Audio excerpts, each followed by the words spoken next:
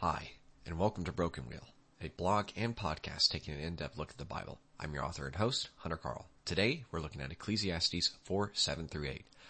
Again, I saw vanity under the sun, one person who has no other, either son or brother. Yet there is no end to all his toil, and his eyes are never satisfied with riches, so that he never asks, for whom am I toiling and depriving myself of pleasure? This also is vanity, and an unhappy business.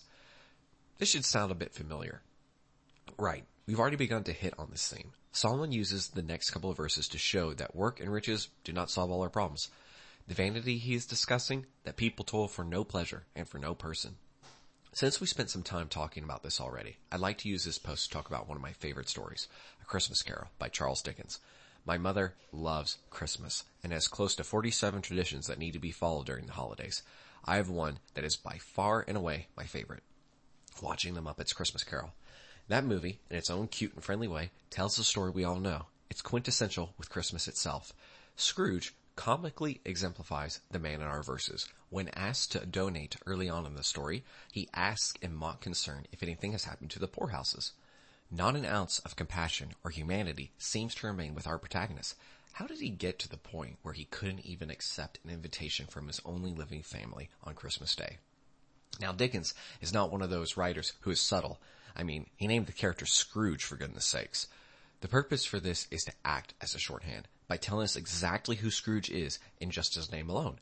We know what the story is about. This may lead to some simplistic storytelling, but it also allows a story to communicate its truth and show us scenes that wouldn't make it into more realistic dramas. My favorite example of this is the visit of the ghost of Christmas Past. If you just watched the Muppets version or haven't read the story itself, you may have a very different idea on how Scrooge's experience with the spirit ends. After seeing his past confronted by the fact he sacrifices love to money, Scrooge grows weary and begs to see no more. He then looks upon the spirit and within its face sees a composite of all the faces that have haunted him from Christmases past. The ghost wears an extinguisher cap used to put out candles, which Scrooge grabs to snuff out the spirit and therefore the visions. The spirit collapses beneath the cap, losing all mass in the process. Despite the face being hidden, Scrooge cannot stop the light from emanating out from underneath the cap. What is the idea here? You can stop looking at what haunts you in the past. You can do so for years, building up walls of resentment and hate. But your conscience will never stop illuminating your failures that you haven't made peace with. What should you do?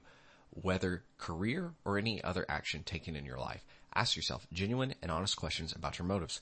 Pray to God to reveal them to you and teach you how to overcome them. If you do this, you will not live a perfect life, but you can know you loved others along the way. If you liked what you heard today, visit brokenwheel.substack.com and sign up to get this podcast and blog posts into your email. The podcast is also available on iTunes and Spotify. Please rate and review us there. If you want more of my writing, visit the About page of my website to read short stories I've recently published in journals such as the Blue Mountain Review. Thanks and have a great rest of your day.